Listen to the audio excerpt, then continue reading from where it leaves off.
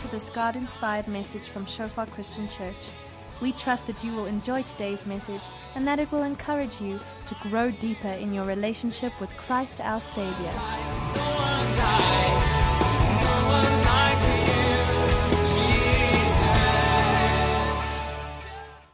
Pastor Henny, thank you so much. I don't take for granted the wonderful privilege, but also responsibility of having this opportunity to come and speak to you this morning. I know pastors don't easily give up the Lord's Day at the front here, and thank you very much for this opportunity. We are just so blessed in our relationship with Shofar. I was at a meeting back in 2003 at University of Stellenbosch. The founder of our ministry, Dr. Carl Wieland, spoke to about 300 or 400 young students there. And just what an amazing response we had that morning. And we've had a wonderful relationship with Shofar since then. One of the things I love is that us oldies, and there's a few of us here, are normally in a minority amongst the Shofar congregations, and the amazing outreach that you people have to young people in the universities and things. I spoke at UP the other day and then UJ, and what a privilege that is. And so it's so good to be here with you today to speak on the subject of origins, and hopefully my presentation will come up there soon. But, you know, origins is a subject that people have many, many questions about. And I don't presume in a group of people like this, I don't presume that everybody has the same ideas. I'm sure everybody here might have different ideas on origins. But I think what we can all agree on is that it is an important subject and one that we need to give thought to and to wrestle with a bit, because origins goes to the very heart of what we believe, purpose in life, our destiny, and so on. And so I would invite you to think along with me on this subject of origins. There was a little boy that had a question, and by the way, you know, we're seeing more and more younger and younger people being faced with an anti-God agenda in the school curriculum, and we need to be able to equip them with answers to the questions that they have about origins. There was a little boy, he asked his mom, he said, "Mommy, where do men come from?" And his mother, she went to the Bible and she showed him how after creating on 6 days, on day 6, God took some of the dust of the earth, and out of it he created the first man, Adam. And so the little boy said, "Well, where do ladies come from?" So his mom said, "Well, on day 6 as well, later on, he knew that Adam needed a wife, desperately, some of us. And he caused the sleep to come upon Adam, took a chunk of flesh from his side, and out of it created the first lady, Eve. And later on in Genesis, it tells us she was the mother of all living." So the little boy was happy with this, and he went off, but a few mornings later, he woke up and he said, Mommy, I got a pain in my side. I think I'm going to have a wife."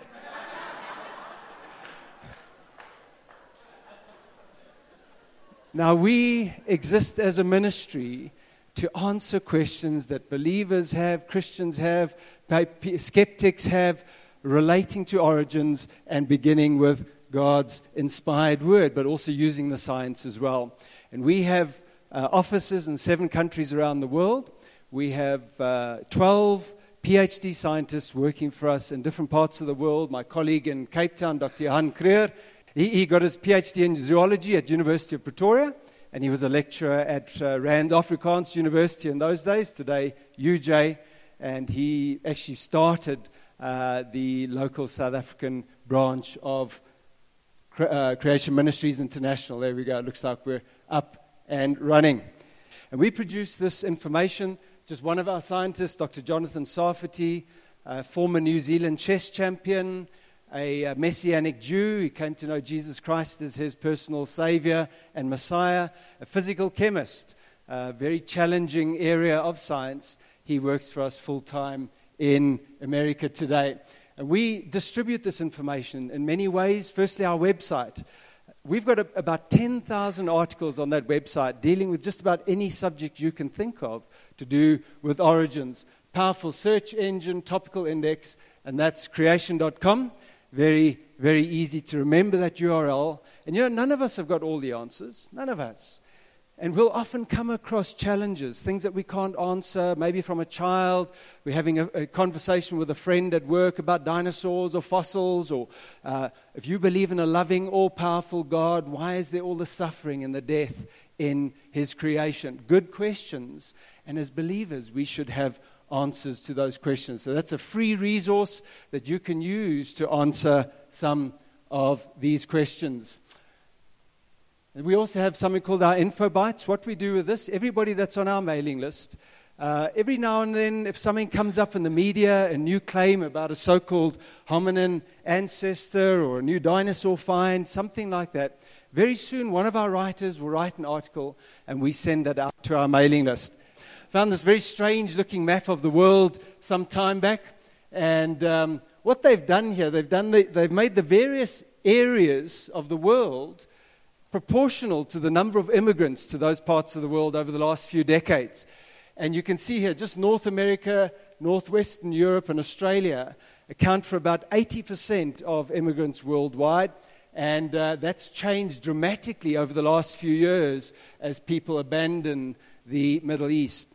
And the question is, why does everybody want to go and live in these parts of the world? And I'm sure you could all help me. Economic opportunities, medical infrastructure, educational opportunities, freedom of religion. I could go on and on. And the question is, why are those parts of the world uniquely identified with what people are looking for? And I want to put it to you here this morning that they were all substantially founded upon a Christian worldview. Never perfect, never complete, often with hypocrisy, but enough of a Christian consensus to impact every area of tradition, culture, values, education, science. I could go on and on. Sorry, we're going, there we go. And what was that worldview? The Christian worldview, the view that God's Word is the truth. For 1800 years of Christian history, an acceptance, a belief in the biblical creation history given to us in Genesis. And based on God's Word as truth, Christian values of mercy, loving God, one man for one woman as the basis of marriage, the love for our neighbors, and the sanctity of life. And you know, there are many non-Christians that recognize the basis of the Western world. Jürgen Habermas, he's not a Christian. He comes from a Marxist background, well-known German sociologist and philosopher. And he said this: ideas of freedom, solidarity, autonomous conduct of life, emancipation, individual morality of conscience, human rights, democracy is the direct legacy of the Judaic ethic of justice and the Christian ethic of love. Everything else is idle, postmodern talk. Now, that worldview, that Christian worldview, over the last 150 years, 200 years or so, has been replaced by another one, that belief in secular humanism, the idea that man decides truth and not God, especially over the last few decades, an increasing acceptance of the secular humanist story of creation, which is evolution. And if man decides truth, that means that things like morality are not fixed. They are not absolute. They are relative.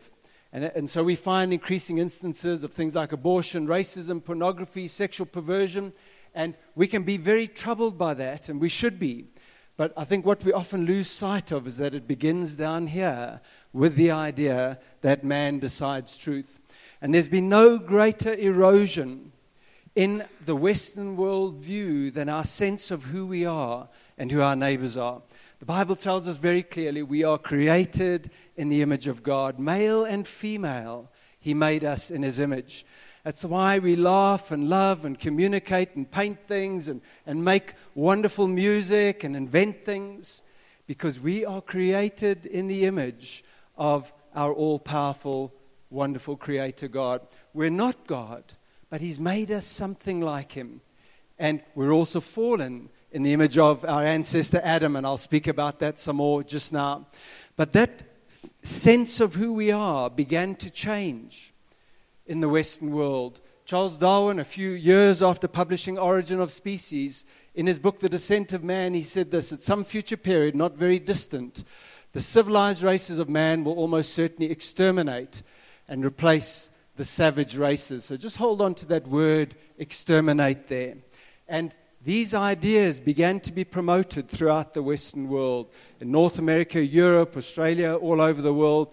In Europe, men like Ernst Haeckel, a very influential German scientist, would go on road shows speaking to the public, teaching these ideas that we had evolved from ape-like creatures over hundreds of thousands of years, and placing black people as some kind of intermediate between these so-called ancestors and what he believed were civilized modern human beings. And these ideas began to be put into practice. Your first genocide of the 20th century were against the Herero and the Nama people. 1904 to 1908, about 80% of the Herero people were wiped out, about 40% of the Nama people. In Australia, Australian Aboriginal people were actually shot for specimens to send back body parts to universities and museums in Europe. And many of these remain there. Many of the Herero people's skulls as well were packed and sent back to Europe. And all of this was justified and motivated in terms of social Darwinism and evolutionary race science. And this all built up to the horrors of the Second World War and the genocide against Jews and gypsies and homosexuals and mentally disabled people. And it was at that stage in the aftermath of the Second World War that evolutionary science, thank God, took a step back from the racist implications of evolution. And so I'm not saying this morning that anybody that believes in evolution is racist, but it was certainly the driving force of racism in the 20th century. But our belief about who we are has not improved much based on evolution. Dr. Bill Provine, he was an atheist, a professor of biological sciences at Cornell University. He said this: evolutionary biology tells us loud and clear there are no gods, no purposes, no goal-directed forces of any kind, no life after death. When I die, I'm absolutely certain that I'm going to be dead. That's the end for me. No ultimate foundation for ethics, no ultimate meaning to life, and no free will for humans either. How did he get out of bed in the mornings with a view like that? But that is a logical deduction from this idea that we got here by purely naturalistic and materialistic causes, survival of the fittest, elimination of the weak over millions and millions of years. And this is the worldview that is increasingly informing our young people at school, college, and university today. Here's a few classmates speaking in between classes, and he says, "What? You seem a bit down. Your science class went on for ages. What happened?" She said, "Teacher said we're nothing special. We came from pond scum. We're just evolved apes." So our other friend asked, "What are they teaching in your next class?" Self-esteem. Now, do you see the disconnect there? We should be teaching our young people to have a healthy sense of who they are and a respect for their neighbors. But where does that come from? If we are evolved from these animal-like creatures over hundreds of thousands and millions of years, and this is having a huge impact on society. Do you know that, and especially in the church, do you know that George Barna, the Christian Research Organization, have found that 60% of teenagers that are active in their teenage years in their churches fail to continue with their Christian walk as they move into early adulthood. Why is that? They go off to college, to university, they are indoctrinated in evolution, and young people are smart. Many of them realize that the Bible and evolution cannot both be true. And many of them think if they haven't been equipped with answers to these kinds of questions, they believe that the Bible is irrelevant, and they walk away from the worldview that they were raised in. So we might think, well, I can see that Darwinism and evolution may have social consequences, but doesn't the science somehow prove to us that evolution is true? And if we're Christians, we then need to somehow fit it into God's Word, the Bible. But this claims to be God's inspired Word hundreds of times. We shouldn't be putting the changing claims of men as an authority over God's Word. This should be our authority through which we evaluate the constantly changing claims of men. But we're going to have a little bit of a look at the science and a principle to think about. And probably if you took nothing else home from this meeting today, would be to think about this, is that there are two broad categories of the way in which science is done. The first is experimental or operational or observable science. This is science that's done out in a laboratory or in the field. It can be repeated, it can be tested, it can be experimented on, observed. Doesn't matter whether a scientist is a Christian or an atheist. They'll do the same experiments, broadly make the same observations, and get the same results. This is the science that put men on the moon, gave us cell phones and iPads and wonderful medical advances, MRI scanner, magnetic resonance imaging. Any of you here had an MRI scan? Whole bunch of you. Every church I go to, many, many people. There was a malignant tumor I had removed from my leg 2 years ago. Do you know that the primary inventor of that technology was a Dr. Raymond Damadian, a Bible-believing biblical creation-believing medical scientist? Don't let anybody ever tell you that it's unscientific to believe in biblical creation. And that kind of technology comes from this wonderful area of experimental, repeatable science. But there's another broad category of science, and that is historical science. That is looking at facts, at evidence in the present, and trying to tell a story about the past.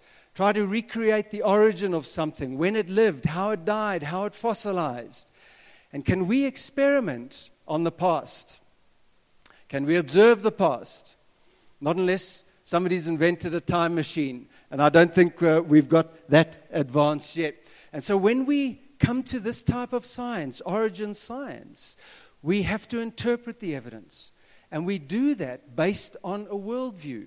And all of us has got a worldview, informed maybe partly, hopefully, more and more by our Christianity, but also informed by our education, by the media. And we interpret the evidence through our worldview.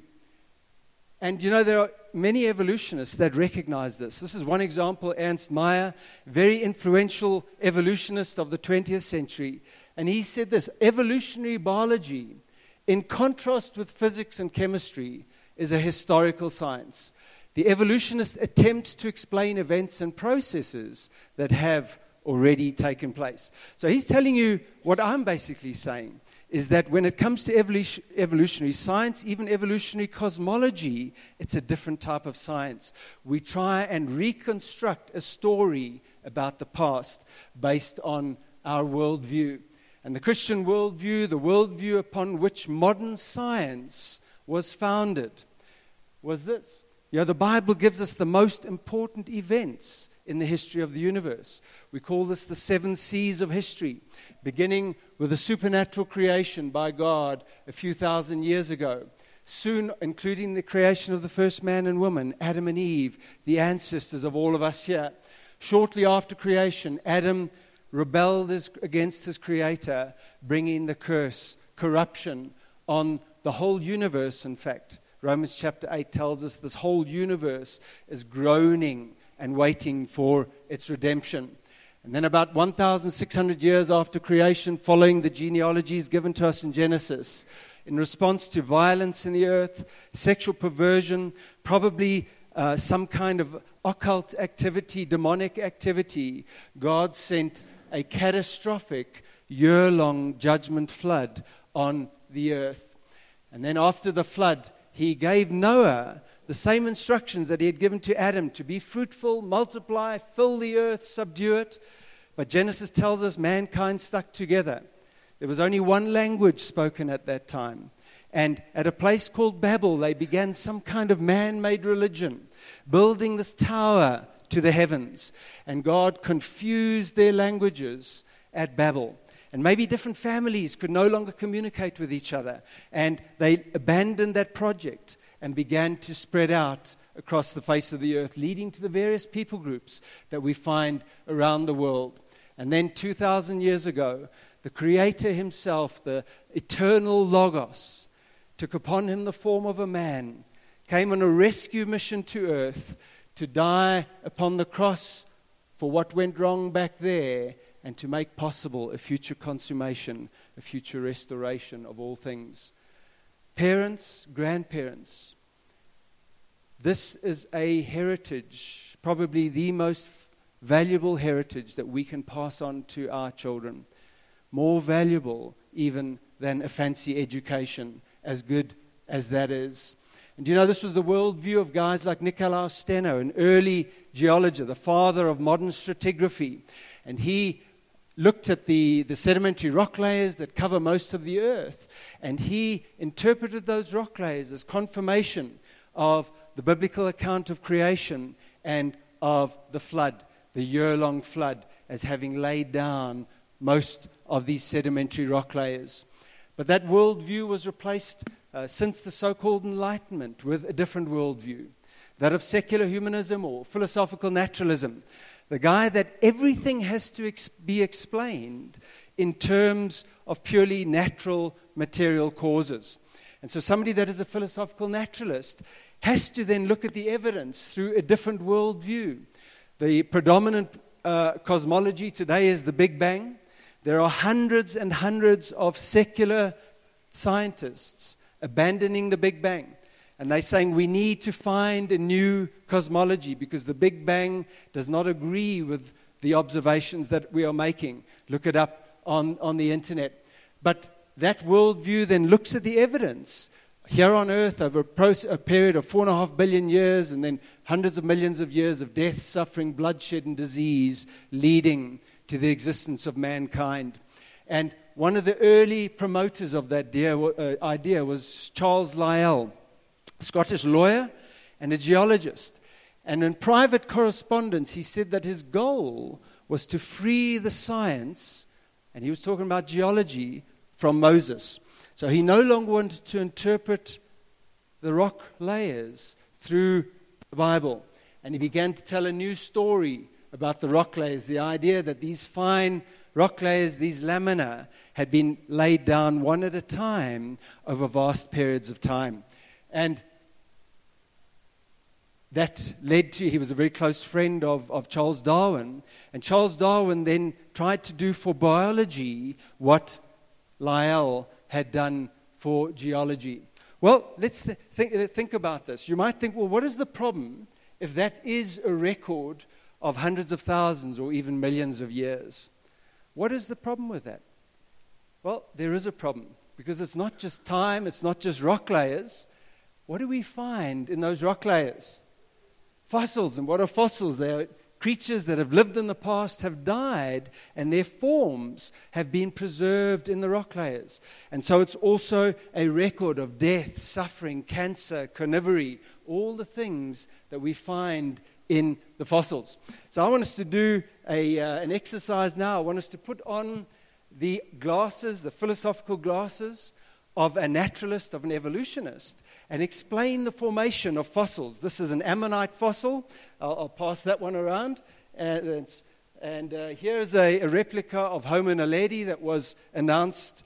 So it's just plastic, don't worry. That was announced in September 2015, and we can pass those around. But let's look at how an evolutionist interprets the formation of fossils. This is from an Australian textbook. Just a few days ago, I looked at a brand new grade 12 South African textbook, and they teach the same thing. By the way, there's stuff in that textbook that most evolutionists have discarded long time ago. It's still being used to teach our grade 12s today. But here we go. We see a fish swimming in the water. It dies, sinks to the bottom. There you can see a river carrying mud, silt down to the water, which covers up that fish. That process occurs again and again. Here in the background, you see high mountains, and there they've almost been completely eroded away. And so the message that's being given here is that this is a process that takes place over a vast period of time. Now, does that reflect reality? Any of you here gone scuba diving or snorkeling down by the ocean? A whole bunch of you? Ever seen thousands of dead fish lying on the bottom of the ocean waiting to be covered in silt? No, it's not how it happens. When creatures die in the water, they bloat, they float, scavengers eat them, and in a short space of time, there's nothing left of them. So what do we need for fossils to form? Firstly, we need a healthy living organism. A fish, a bird, a mammal, a dinosaur. We need that organism to be rapidly trapped in a mortar of mud and minerals to keep out the scavengers, keep out oxygen and the bacteria, and allow enough time for fossilization to take place, for mineralization to occur. That ammonite fossil, that's totally mineralized. So all of the biological material in there has been replaced by minerals. It's basically now a rock. Homo naledi, not mineralized at all, just bone. There are huge, huge problems with Homo naledi, and Lee Berger is getting a lot of stick, including from his own colleagues at WITS. So let's put on our biblical glasses and ask ourselves the question, why do we find billions of dead things buried in rock layers, laid down by water all over the earth, on every continent, on the highest levels, layers of Mount Everest, marine organisms fossilized? Which of those 7 seas of history gives us an amazing understanding of why we find these things? Who was listening? The flood. The third sea, the catastrophic flood of Noah, which tells us that the fountains of the great deep were broken up. We often think of this as just 40 days and 40 nights of torrential global rainfall. It was that, but much more. The fountains of the deep broke up. Earthquakes, tsunamis, volcanoes, probably tectonic movement of the earth's plates. The Bible also goes on to tell us that every land-living, air-breathing animal and bird and man, except for those on the ark with Noah, perished in that catastrophic judgment flood of Noah's day. And so fossils are an amazing confirmation of the authority of God's word and of that flood account given to us in the early chapters of Genesis. This is a very unusual fossil, but it helps to drive home the point. It's a mother ichthyosaur, an extinct marine reptile. And why do I call her a mother? There's a baby in the birth canal, and evidently there's another 2 still inside her rib cage. Now, fossilization is a process that takes place over thousands of years. Have any of you mothers had extended labor? Okay, not thousands of years. It's like a photograph, isn't it? It's like a snapshot. And it really drives home the confirmation that that must have been a catastrophic, very, very sudden event to cause fossilization on massive scales all over the earth. The holy grail of fossils is so-called transitional fossils, in between your major groups of animals. And a few years ago, National Geographic, they did a 10-page full-color article on Archaeoraptor as a transitional fossil, something in between reptiles and birds. And, well, it was discovered sometime later that, like most things today, Archaeoraptor was made in China. Now, sometime later, they realized this was a fraud, and National Geographic printed a small retraction, and so evolutionists today know that that was fraudulent. But what it should show us is the incredibly subjective nature of interpreting the past. The evidence does not speak for itself. We interpret the evidence through a worldview framework. Well, what about your dating systems, radioisotope dating and so on? Don't they prove to us that the earth is millions or billions of years old and dinosaurs went extinct 65 million years ago and so on? Well, do you know that age cannot be measured? There is no instrument that measures age. What can be measured is the speed of processes going on, the decay of radioisotopes, uranium to lead, potassium to argon, and so on. And what can also be measured is the amounts, the relative amounts of these radioisotopes. There are some processes, including radioisotope processes, going on in the world that indicate that the Earth is only thousands of years old. There are others that seem to indicate millions or billions of years old. They are all based on this principle. Let's test your maths. Let's say you walk into a bathroom, open the door, walk into the bathroom, you immediately see that there's 100 liters of water in the bathtub, and the tap is running at 10 liters per minute. How long has that process been going on for? 10 minutes. Whew, your maths is correct. There were a couple of mathematicians that I spoke to at UJ the other day. Right, your maths is correct. But let's ask ourselves, what assumptions did we use in order to come up with that result? Firstly, was the bathtub half empty or half full, depending on our personality, when that process started? Was water removed or added during that process? Did the flow rate increase or decrease, or was it even turned off? You see, if you were not there in the past, you can only look at these processes in the present, and based upon your assumptions about the past, remember the past cannot be observed, can't be tested, cannot be experimented on, we then come up with a set of results. And that principle applies to dating methods that seem to favor a biblical chronology, and it also applies to all of these dating methods that seem to favor a deep time chronology. Over the last 20 years or so, the accuracy of these dating methods has been tested many, many times. And how do we do that? Well, if we can take a rock of known age and see what results are obtained. This has been done many, many times. Just one example, Mount St. Helens, massive eruption in 1980. 1986, a smaller eruption that formed that lava dome. And 10 years after that, 1995 or 1996, some scientists took some samples, very careful to avoid contamination. They sent it off to a radioisotope dating laboratory. They used potassium-argon dating. Now, the assumption is, argon is a noble gas, is that when that lava hardened into rock, there should be absolutely no argon, the daughter element of that process. There should be nothing there. And they got results back of between 350,000 to 2.8 million years old, for rocks that were 10 years old at the time. And so the thing is, if we cannot trust these methods for rocks of known age, it casts a huge question mark on their reliability for rocks of unknown age. The Bible gives us a wonderful basis for the age of the earth. Eyewitness accounts and the chronologies, beginning with Adam, 130 years old, when he and Eve had Seth, and we can build on through there, Genesis chapter 5 and 11.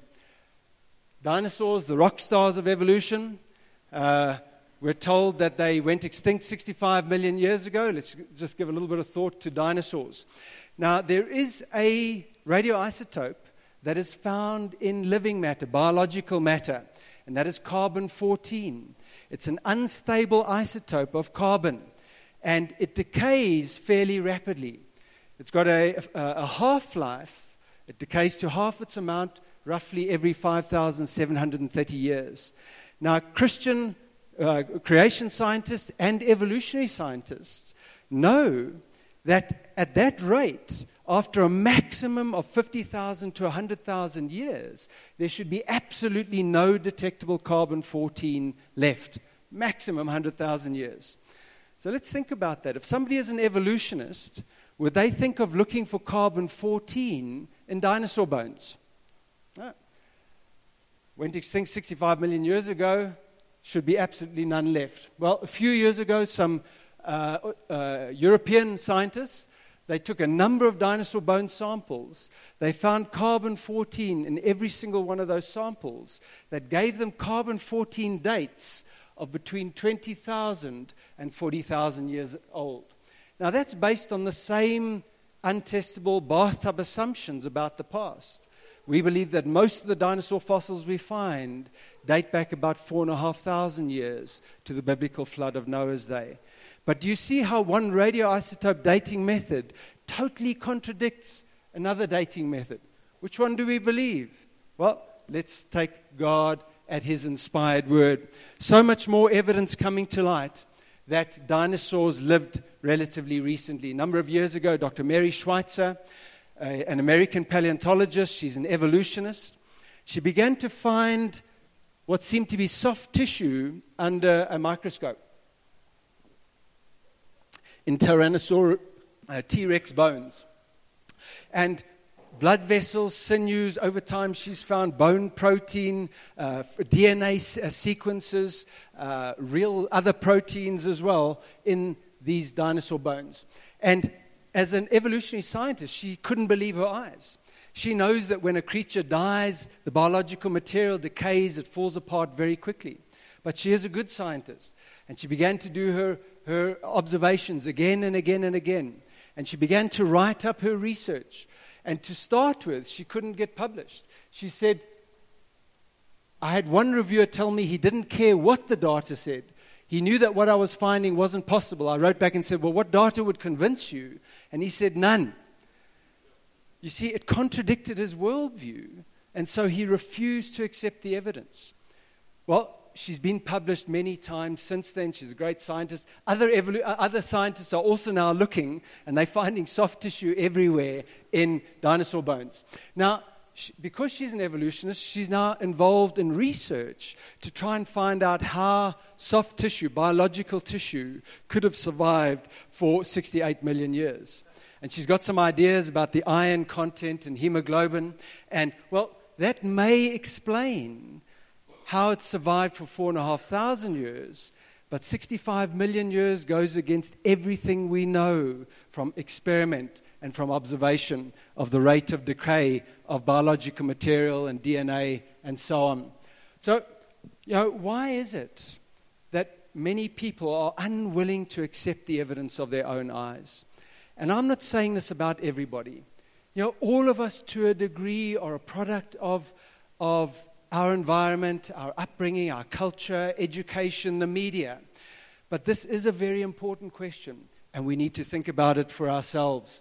But the Apostle Peter said, 2,000 years ago, he said that in the last days, scoffers would come who deny that God is going to judge the earth again in the future. And they will deny two things about the past. Firstly, that by the word of God, the heavens were of old. They would deny the supernatural creative act of God. And secondly, they would deny that the world that then existed perished, being flooded with water. They would deny the biblical flood of Noah's day. Now, why do many scientists do that? Well, here's Richard Dawkins, probably the greatest propagandist for evolution today. He made the statement, Darwin made it possible to be an intellectually fulfilled atheist. So what is he saying there? He said he's abandoned belief in God. He refuses to believe in God. But Darwinism enables him to answer some of the big questions because we still need answers to our questions. And so I hope we begin to see the philosophical basis to Darwinism and the current reigning cosmology. Over the last 100 years or so, many well-meaning, often godly Christian leaders have tried to make both models work, to fit evolution into the Bible, Big Bang cosmology, and so on, and have developed all these different ideas. They all have huge scientific problems, but they also have major doctrinal problems. And many of your atheists know this. Many of them are aware of Christian doctrine. And they know what it does to the Bible when we try and fit these ideas into the Bible. There's a quote there from Jerry Coyne, an atheist biology professor. Well, let's think about some of the reasons why it undermines the doctrine given to us in the Scriptures. Let's think about the word day in Genesis chapter 1. The word day is defined very clearly for us in Genesis 1. Firstly, a period of light and darkness. A period of day and night, evening and morning with a number, day 1. Evening and morning were day 1. And then day with a number, evening and morning with a second day, evening and morning third day, evening and morning fourth day, and so on. Now, if we look outside of Genesis chapter 1, we find that those same descriptions, that same context of the word day is used hundreds of times. Day plus a number, 410 times. Evening and morning without the word day, 38 times. Evening and morning with the word day, 23 times. Night with day, 52 times. And every single time it is translated and it's accepted as a normal earth rotation day. And so in that context, why do we then try and make the word day in Genesis chapter 1 say something else? Just something to think about. Somebody spoke about Genesis 3:16 earlier on. The gospel of salvation given by Jesus Christ himself, the Savior, to Nicodemus. The good news that we can have eternal life through faith and trust in him, and that we should not perish. And that immediately raises the question, well, why is there death? Why are we perishing? Why is there suffering? If we go back to Genesis chapter 1, the Bible tells us that when God had finished creating, including Adam and Eve, our relatives, he looked at his finished creation and he said, it is very, very good. Now, if we try and fit deep time into the Bible, remember, we're not just putting time in there. We have to put the fossils in there as well, because that's where the time came from the rock record. And so it means that by the time Adam and Eve were on the scene, then God was looking at a finished creation, sitting on a record of millions of years of death, pain, suffering, disease, rickets, cancer, carnivory, all of these things that we find in the fossils, including fossils of Neanderthals and fossils of Homo erectus, which more and more scientists are recognizing are just variations of mankind. And God looked at all that and said, it is very good. Now, who of you here think that death or suffering, even of an animal, is very good? None of us. Now, all of us, our hearts tell us there's something wrong, and the Bible agrees with us. God made a perfect heavens and the earth, a perfect creation, without death, without suffering, without cruelty. He put the federal head of his creation, Adam, into this perfect environment. And he said, Adam, enjoy, go wild, eat of the fruit of the trees and the herbs of the field. He also gave a herbivorous diet to the animals. But as a moral being created in God's image, God gave him one restriction: to not eat of the fruit of the tree of the knowledge of good and evil. And we know the history. Eve, deceived by Satan, she took of that fruit, she ate of it, she gave it to Adam, he ate of it. They immediately died spiritually. The relationship that they had enjoyed with their Creator was severed. And each of us, as their ancestors, that's why we come into this world needing to be born again by the Spirit of God. But they also began to die physically. And as their ancestors, all of us come into this world physically dying. That's a cheery thought this Sunday morning, isn't it? But you know, maybe for some of you genetics and biology students out there, the process of programmed cell death, apoptosis, is already taking place in the developing unborn child in the womb. That only makes sense of God's character if it's a result of Adam's sin and didn't exist millions and millions of years before Adam's sin. And when Paul taught on death, he said, as by one man, Adam, sin entered the world, and death through sin. If we fit deep time into the Bible, we've got to put millions and millions of years of death before Adam's sin. You know, I listened to Pastor Henny's presentation the other day on turnaround, come back, and about we cannot create for ourselves a designer God. God is who He is. But you know, we can't make for ourselves a designer Bible either. And in Genesis chapter 5, Jesus, to those skeptical Sadducees and Pharisees, He said, if you believed Moses, you would believe me, for he wrote of me. But if you do not believe his writings, how will you believe my words? What were Moses' writings? The Pentateuch, the first 5 books of the Bible.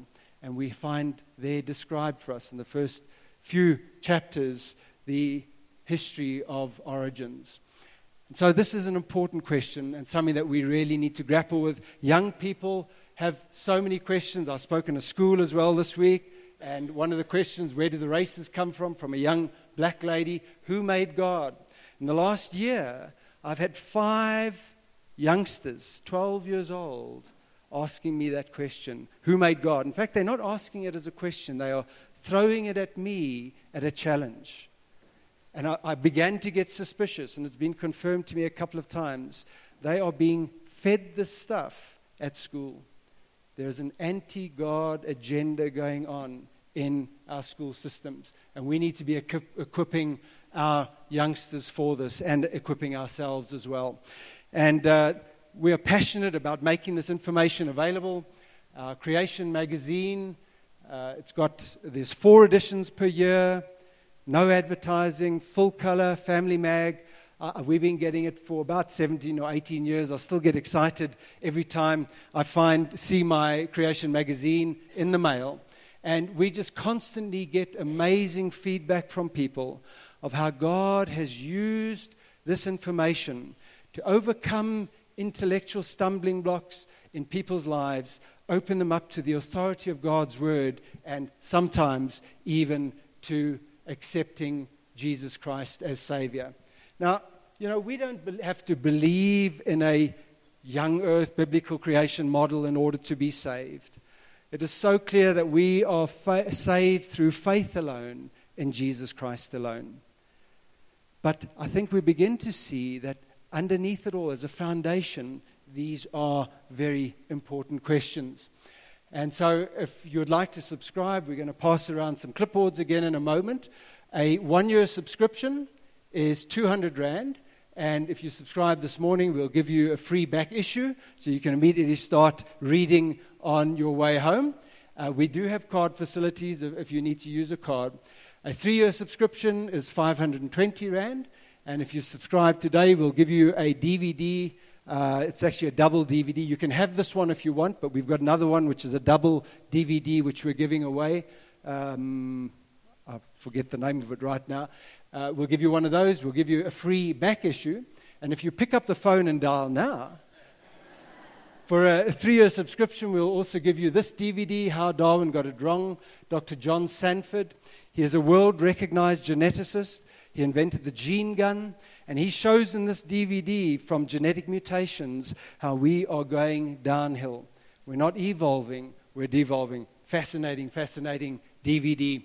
So, my helpers, if you could pass out the clipboards, come to the front and just pass out those clipboards. And let me finish up quickly. Just tick whether you want a 1-year or a 3-year subscription. Feel free to pass it on if you're not wanting to subscribe. You can also, for a few Rand more, add the digital subscription. And give us all of your details there. And then pull off the little coupon and take it to Renita at the back later. And she will give you your free gifts with the subscription. Just quickly, some of our other resources. The Creation Answers book. It answers the 60 most asked questions that people have relating to origins. Dis ook in Afrikaans beskikbaar. Antwoorde oor die skepping. Evolution's Achilles heels. 9 PhD scientists showing the tremendous weaknesses in evolutionary proofs, looking at various disciplines of science. That's also available as a DVD. There we've got 15 PhDs taking part in that DVD. Refuting Evolution, Dr. Jonathan Sarfati, he wrote that. I spoke to you about him earlier. Ook in Afrikaans beskikbaar, Evolusie Weerlê. Discount packs, those 2 books plus a DVD for 260 Rand. I think you get the DVD free there. Busting Myths, 30 PhD scientists and how they turned from believing in evolution to seeing how the Bible makes wonderful sense of the evidence. Little booklets, 40 Rand booklets, gay marriage, right or wrong, very sensible, biblical.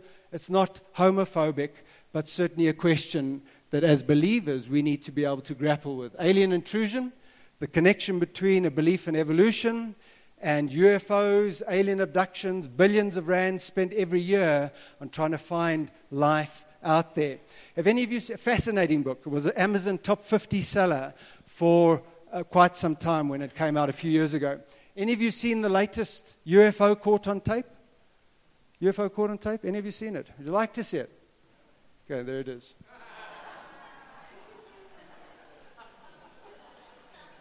Books and DVDs on dinosaurs. Why does a good God allow bad things? That question I spoke to you about earlier. Kiddies books, discounted kiddies packs. You can also buy them individually. Christianity for Skeptics, 50% discounted DVD packs. And then the question of race. I need to finish up. That is the answer, that our children are being taught about where we come from. And then, therefore, also wrapped up in that is the idea of where the different races come from. And that image is everywhere. You go to Cradle of Humankind, fascinating outing. That image is everywhere, of this progression from ape-like creatures to this blonde-haired, blue-eyed Swede at the end there. It's not always presented like that, but it often is. This is the biblical history given to us, that we're all descended from Adam and Eve, from their sons and daughters, from Noah and his family, the only 8 souls to survive that catastrophic flood. And then we're all descended from the different people groups that we find around the earth today. And through well-known processes of natural selection, variation, adaptation, various differences occur. By the way, natural selection creates nothing new. It only takes from original created information in the genome and selectively enables creatures to adapt and survive in different environments and to speciation. But it creates nothing new. But that's the subject of another talk. But we call people black and white and colored and so on. This is my colleague, Dr. Don Batten. We'd call him a white man. What color is he? What color is he? Peach, light brown, beige. I get all sorts of answers. We would call her a black lady. What color is she? She's dark brown. I've never spoken yet in an audience where somebody is this color. You see, there is only one skin color. It's called melanin. And those of us that are a little bit melanin challenged, we've only got the genetic information to produce a little bit of melanin. People that have got darker brown skin have got the genetic information still to produce lots of melanin. And melanin is a natural sunscreen. So think about that. After the dispersal of people at Babel, some going to very hot tropical climates, some going to cold, wet, cloudy climates, and how natural selection would play a role in causing these genetic bottlenecks and this loss of genetic diversity. Well, what happens when we bring that genetic diversity back together again? Some interesting things happen. There's many examples of this. Here's a British couple. Both of them had parents, one light brown skin and one dark brown skin. There's their baby girls, twin baby girls that they had. So in one generation, you bring that genetic information back together again, and in one generation, you've got both ends of the so-called skin color. It's really just a shade, a skin shade spectrum. We did an article on them in our Creation magazine a few years ago. Some time back, my colleague Johanni, he was speaking in George on this subject, and when he finished, the gentleman stood up at the back and said, "Praise die Here, Adam and Eva was colored."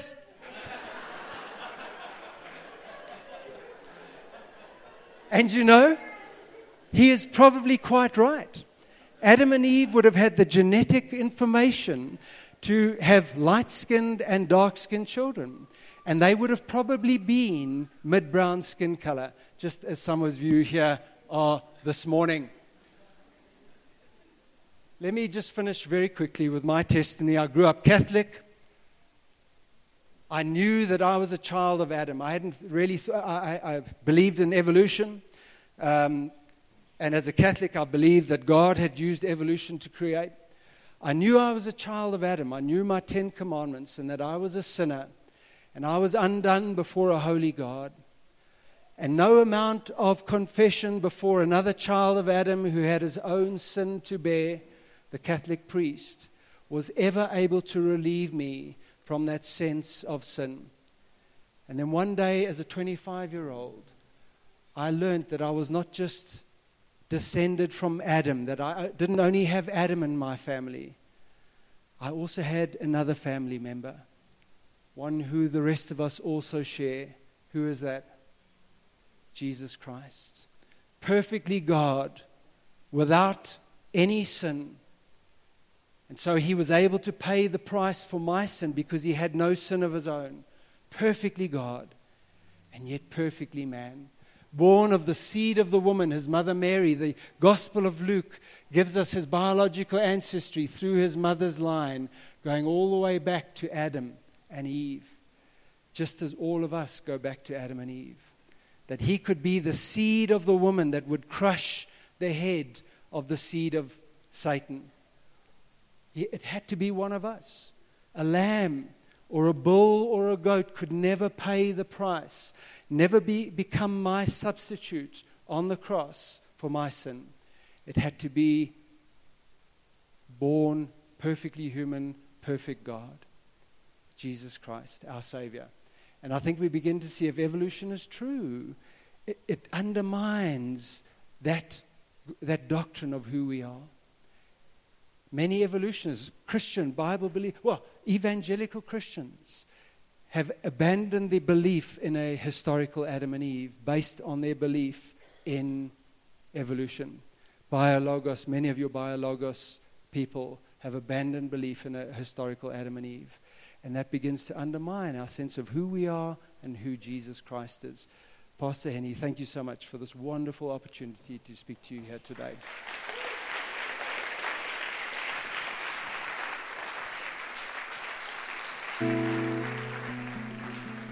Thanks, Mark. I really enjoyed that. I hope you did too. I always enjoy the science stuff because I studied chemical engineering. So I enjoy the scientific discussion. Some of you might have a lot of questions about this and not all the answers.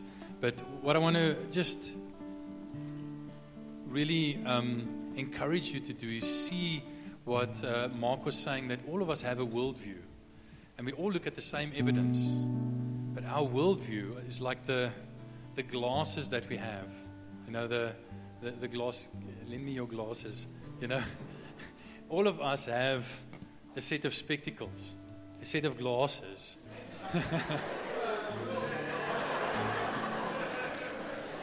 I make them look good, eh? We have a set of glasses on, but we get so used to them that you've heard people say, honey, where's my glasses? You know, and they're on your nose, you know, because you get so used to them, you don't even see them anymore.